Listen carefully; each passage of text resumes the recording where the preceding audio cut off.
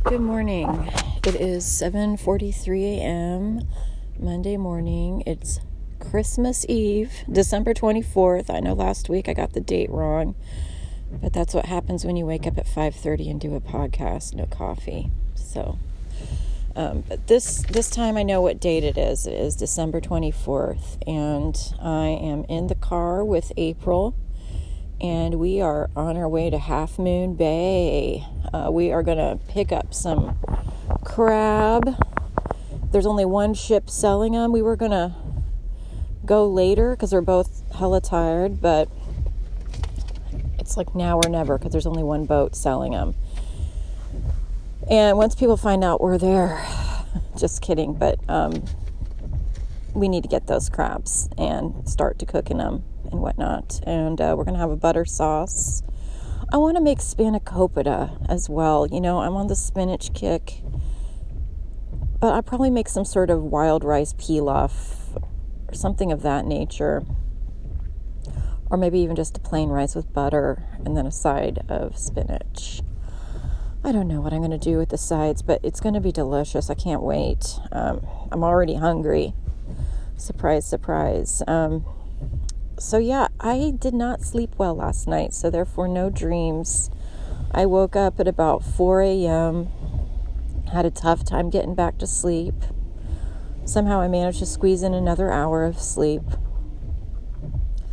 I think that champagne agitates my dream world, so I'm going to have to consider the importance of having a glass of champagne or two. Last night, I went over to Mike and Paulina's house in Berkeley, and they have their they have their annual Christmas party, and they normally have it on Christmas Eve, but this time they had it on the 23rd, and it was delicious. It was, Paulina always serves a lot of Polish food, so there was borscht, there was a very rich sauerkraut and sausage dish with mushrooms in it, and it was probably one of the richest sauerkraut dishes I've ever had in my entire life. It was bursting with flavor. I loved that dish. Oh my god, it was so hearty, and I do love a hearty meal. It was maybe even too hearty for me to gorge myself on. The borscht was a perfect foil. There was tons of salmon, smoked salmon. There was a herring salad. There were apple slices. This yummy braided bread, not challah though. It's like an artisanal bread. I don't know the name of. Was there, and lots of lovely people were there too. So all the usual suspects, and some new people that from some of Mike's colleagues were there that I got to meet, and some of people that went to school with Paulina that I hadn't met before, and they were all delightful. There were some Freudian slips that were pretty hilarious that happened towards the end of the night. I've taken to saying happy feasting because, you know, you never know what is going to offend people these days. And someone returned it with, well, a word that sounds like feasting that involves your hand in the shape of a ball. And some people, you know, yeah, but and then they got really embarrassed. It was really cute. And then I was like, okay, bye.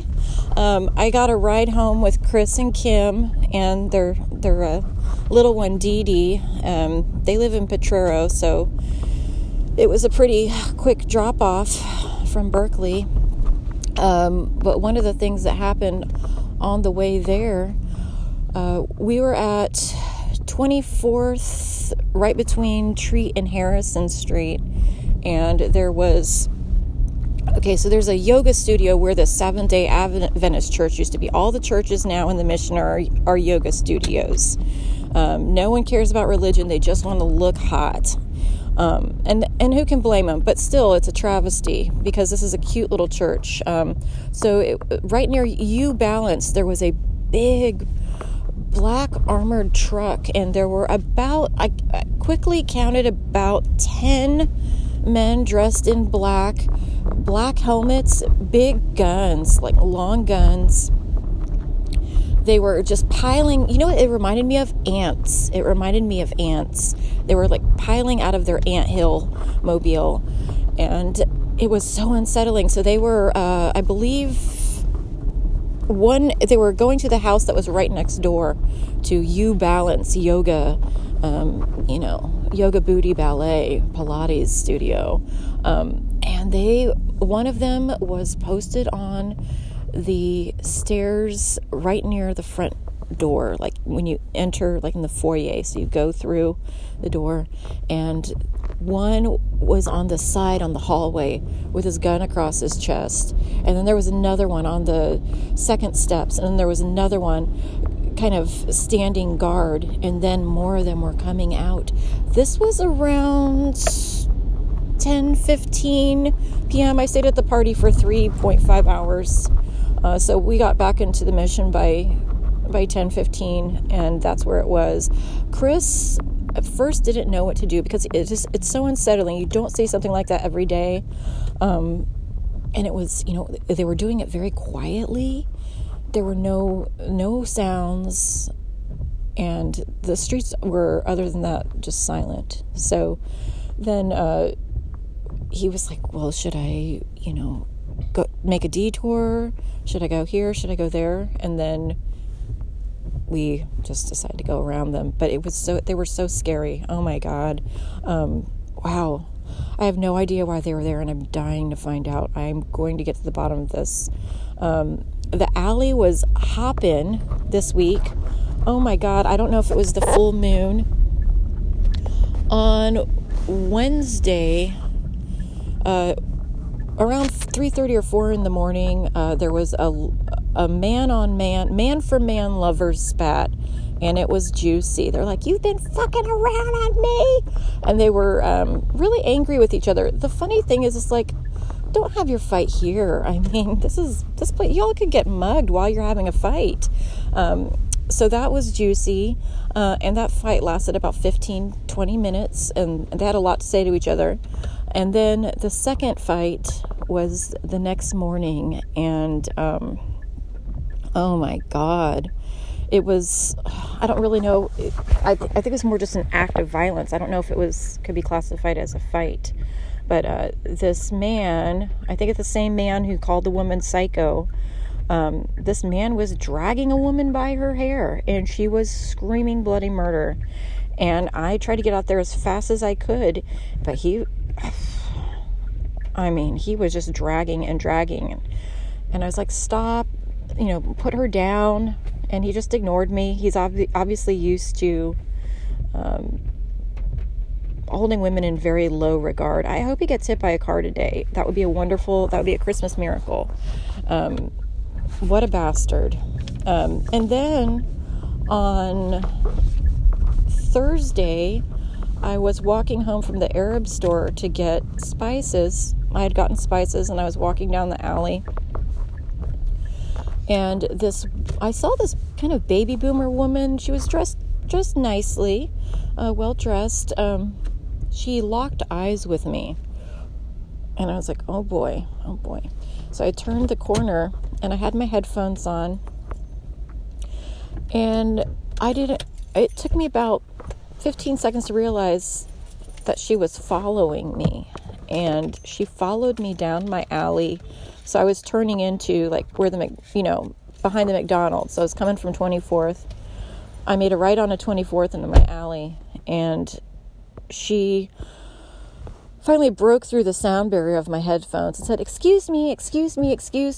And I took my headphones off, and I do not like to be disturbed when I have my headphones on. I don't like to be spoken to or approached or chased, stalked, or followed in any form.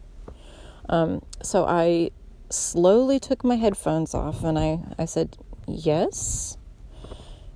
And she said, who are you? And I just said, I didn't answer her right away. I said, what can I do for you?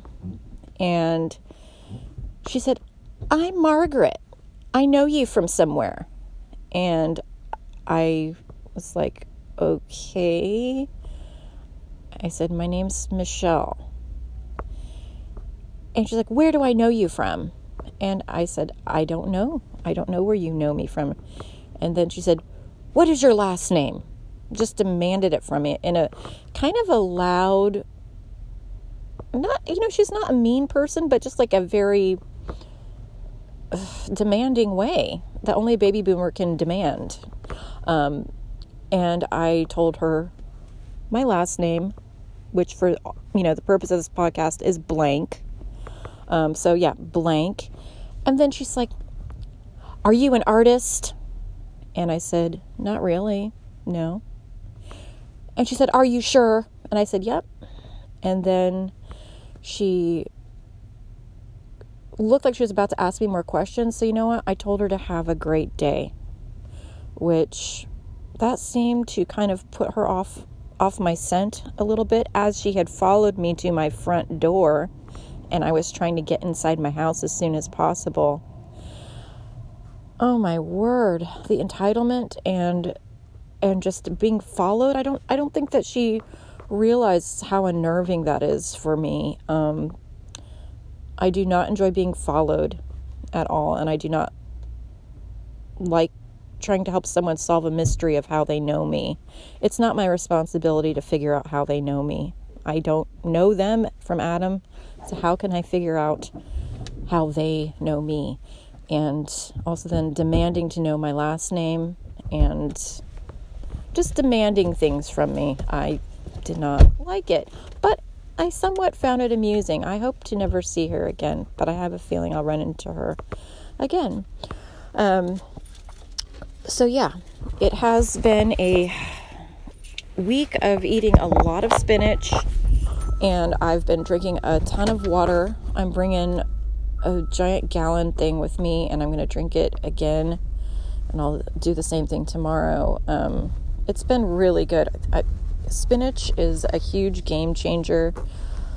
I try to eat as much of it as I can in the morning. I've been doing 2 soft-boiled eggs and just a large side of spinach and a little bit of pepper, because I use salted butter with it, and it's just, it's so good.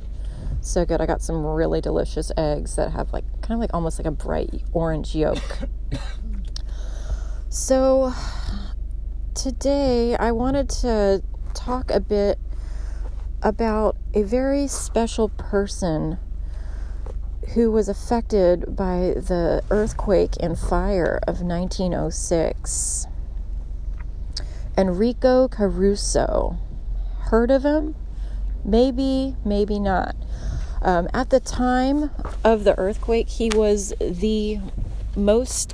probably one of the most celebrated, famous people in the world. And I'm not exaggerating. This is not hyperbole.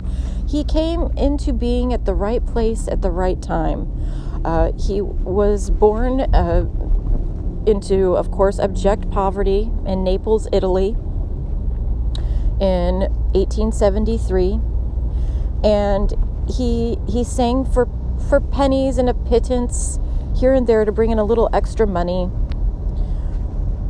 Long story short, he was discovered and made his debut on the stage as an opera singer.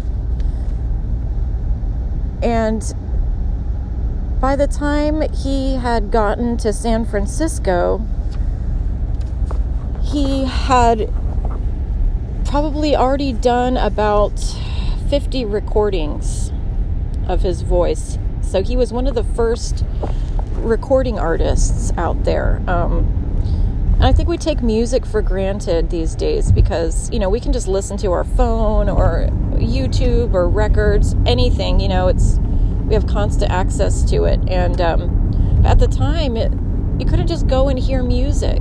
And especially to hear someone with such a phenomenal voice as Caruso's.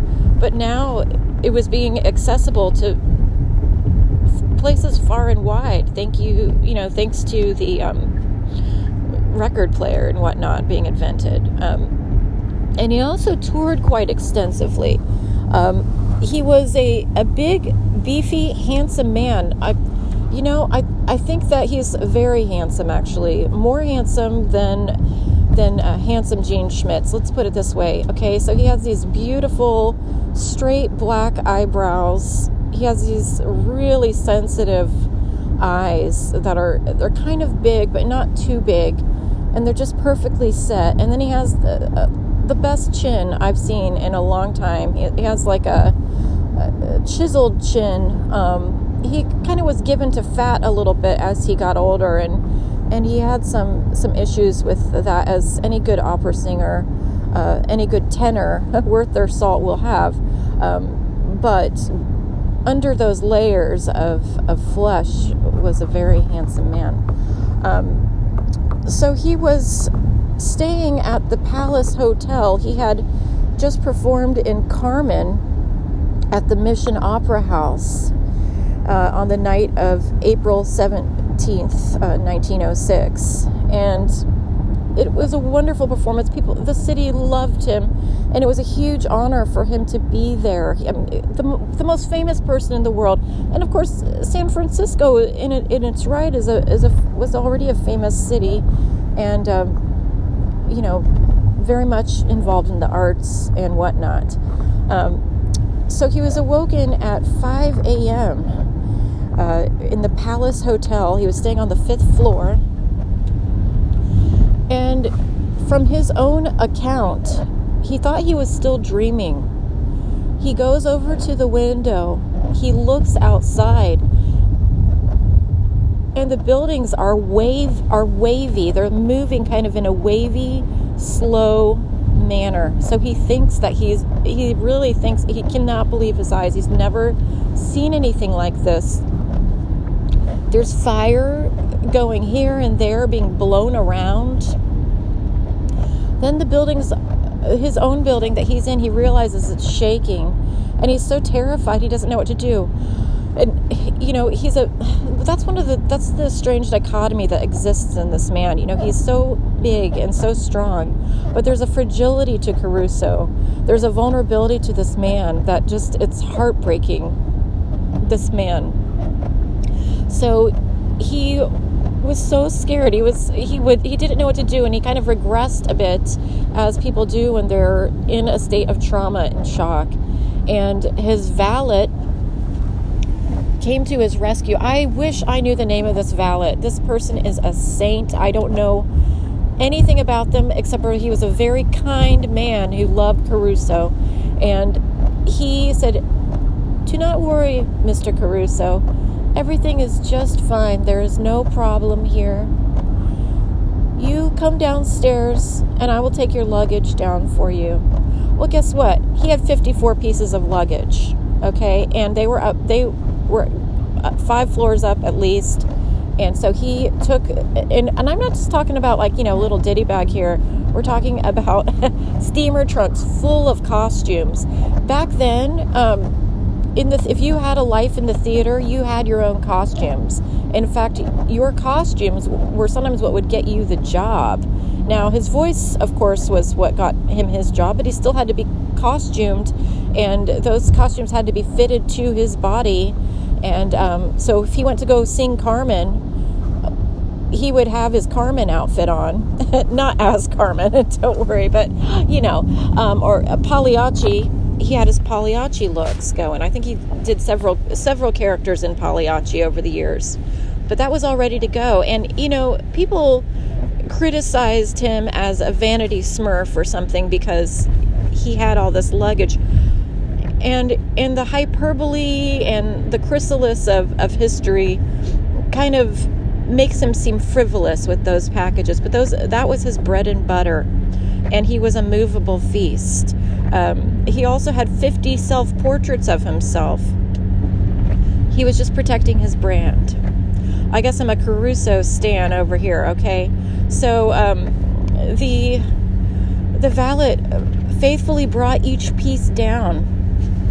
And as he was bringing them down, a pickpocket of sorts, kind of, I thought he hit pay dirt and started stealing the luggage from him. And Caruso was like, no take my things, no take my valise, no take. But they wouldn't listen to him. And this soldier came by and thwarted the hoodlum. And so after everything was loaded down, it was just mayhem, and he pretty much just had to kind of guard his packages. The valet was kind of holding court the whole night, a vigil around these luggage pieces, and he slept on the ground. Caruso did. So this giant man, this bear, he slept on the ground, and he said his body ached for months. Maybe a little exaggeration on his part, but I feel like he sustained a lot of emotional trauma. It literally shook him up, and his account, I think, is something that a lot of people of San Francisco experienced in this, quote, act of God, so to speak. Kind of like an Armageddon, something they'd never think that they'd see in their lifetime. He never went back to San Francisco again. He had a villa in Naples, and he just wanted to go back there to his common law wife, and their children. They had about 4 children at the time. 2 of them were hers from another marriage. A wonderful man. If you get a chance, get on the YouTube and look up some Caruso. Look up his some songs that he sang in Carmen, and transport yourself back to that era, and imagine seeing and hearing someone like this person, and what an astounding event that must have been for someone at that time who had no media stimulus, no TV, nothing like that. And how beautiful that must have been, because his voice is so passionate, and it has so much emotion, and there's a rawness behind his ability to hit all the notes. It's incredible. Even if you don't like opera, give him a chance. 250 recordings and millions of sales do not lie. So another incident happened in Caruso's life about 6 to 7 months after. He was back in New York at the Monkey House in Central Park. There was a monkey house there. The monkeys were going crazy. And a woman and a cop accused him of pinching her bottom. Now, I should not be laughing about this in this era of Me Too. But guess what? Caruso said the monkey did it. The monkey pinched the woman's bottom, and he was fined $10. And then it was speculated largely that the cop and the woman were in cahoots with each other in a form of entrapment, just to kind of get some of his fame. I mean, there weren't that many celebrities on such a large scale as Caruso, and so at the time, and so I think everyone kind of just wanted a little piece of it. They hadn't experienced a celebrity of this sort. And, he's from the old country, and he had very little formal education, if any, at all. He was brilliant in the way that he could memorize line after line and note after note perfectly. That was he admitted that was his own strength.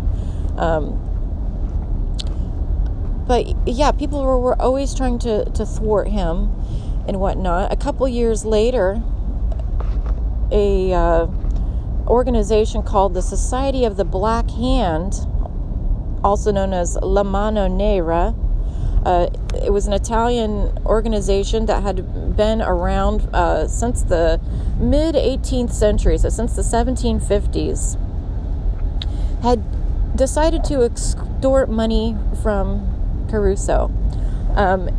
Here's how they do it. This is how you know this is an authentic extortion from the Black Hand Society. They send you a little note, and they threaten to put lye in his tea that would burn him alive. as he drank it. And there wouldn't be a damn thing he could do about it. And that there were people all around him in New York that could possibly be working for or under the protection of La Mano Negra. And then they would sign it with a doodle. And usually the doodle involved a skull or a knife drawing blood, one of those little, like a little mace, like a ball and chain thing. And then it always had the black hand on there. So that was funny that they were prone to doodling. You know, a stamp would have, I think, been more officious. But you know, I'm not in the mafia. I don't make the rules. So he did capitulate. He gave them $2,000, and that was his mistake. Because then they're like, well, let's get some more out of him. Capiche?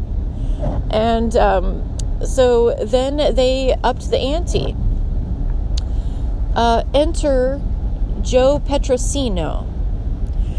Joe Petrosino was a huge opera fan. He was a huge fan of Verdi. He was born in Salerno in 1860, Salerno, Italy. So he himself was an Italian immigrant, and he was a protector of the arts and he was a policeman, but he was also a protector of all the things in Italian American society. It was his duty and his mission to uphold that. At the time, Italian Americans were stigmatized.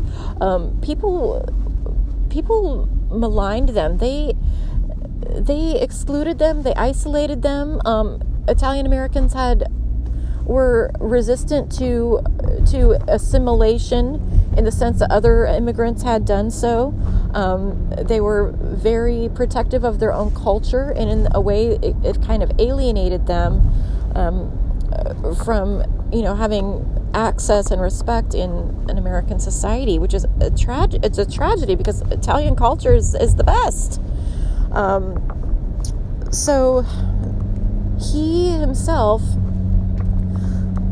he disguised himself as Enrico Caruso, and they kind of look alike, They're both big guys, big and tall and beefy, but Petrosino is not as handsome as Caruso, but he had a coterie of disguises, and so he disguised himself as Caruso and met the two perps, Antonio Musiano and Antonio Cincoto,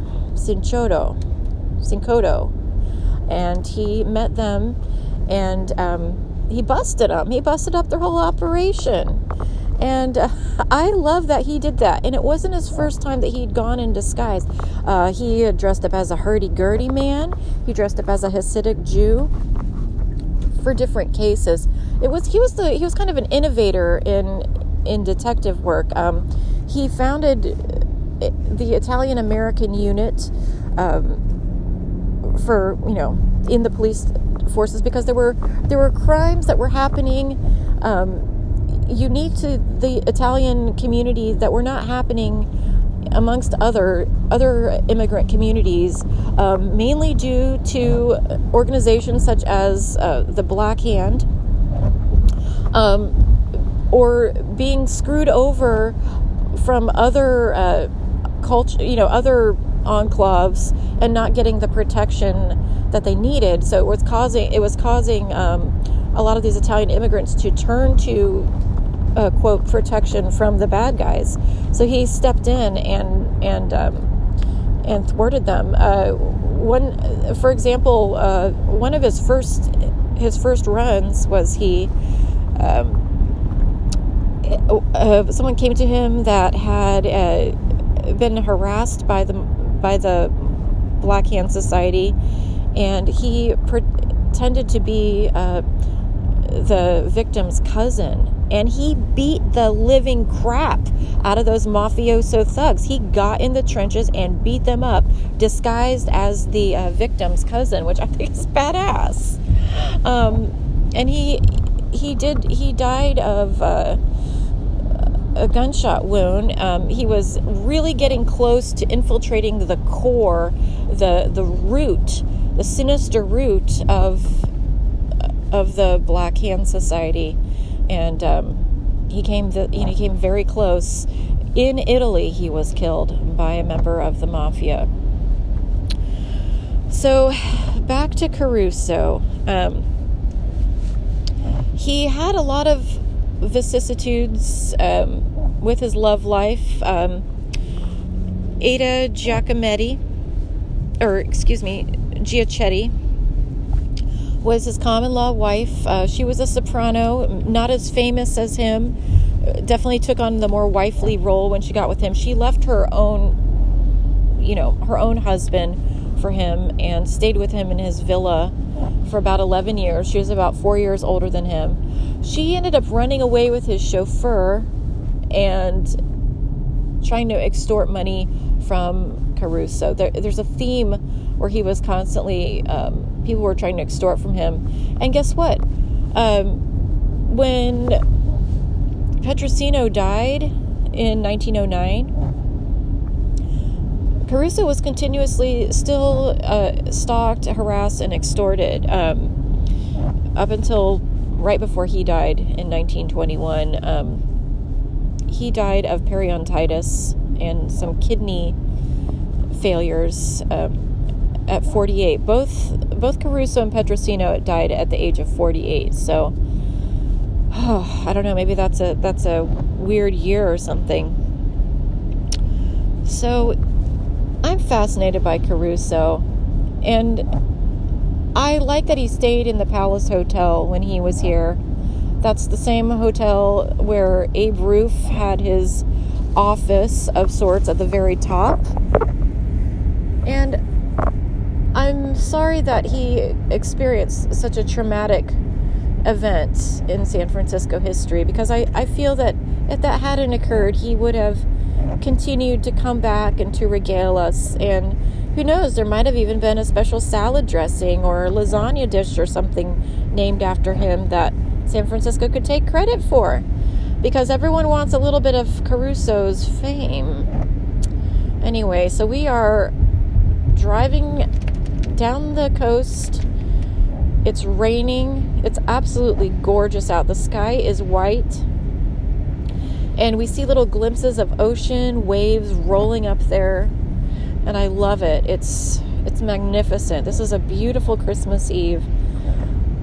Whatever feasting you do today and tomorrow, I hope it's wonderful. I've got some things cooked up for tomorrow. I'm going to have a lot of fun. And I hope you all do too. Have a great day. Bye-bye.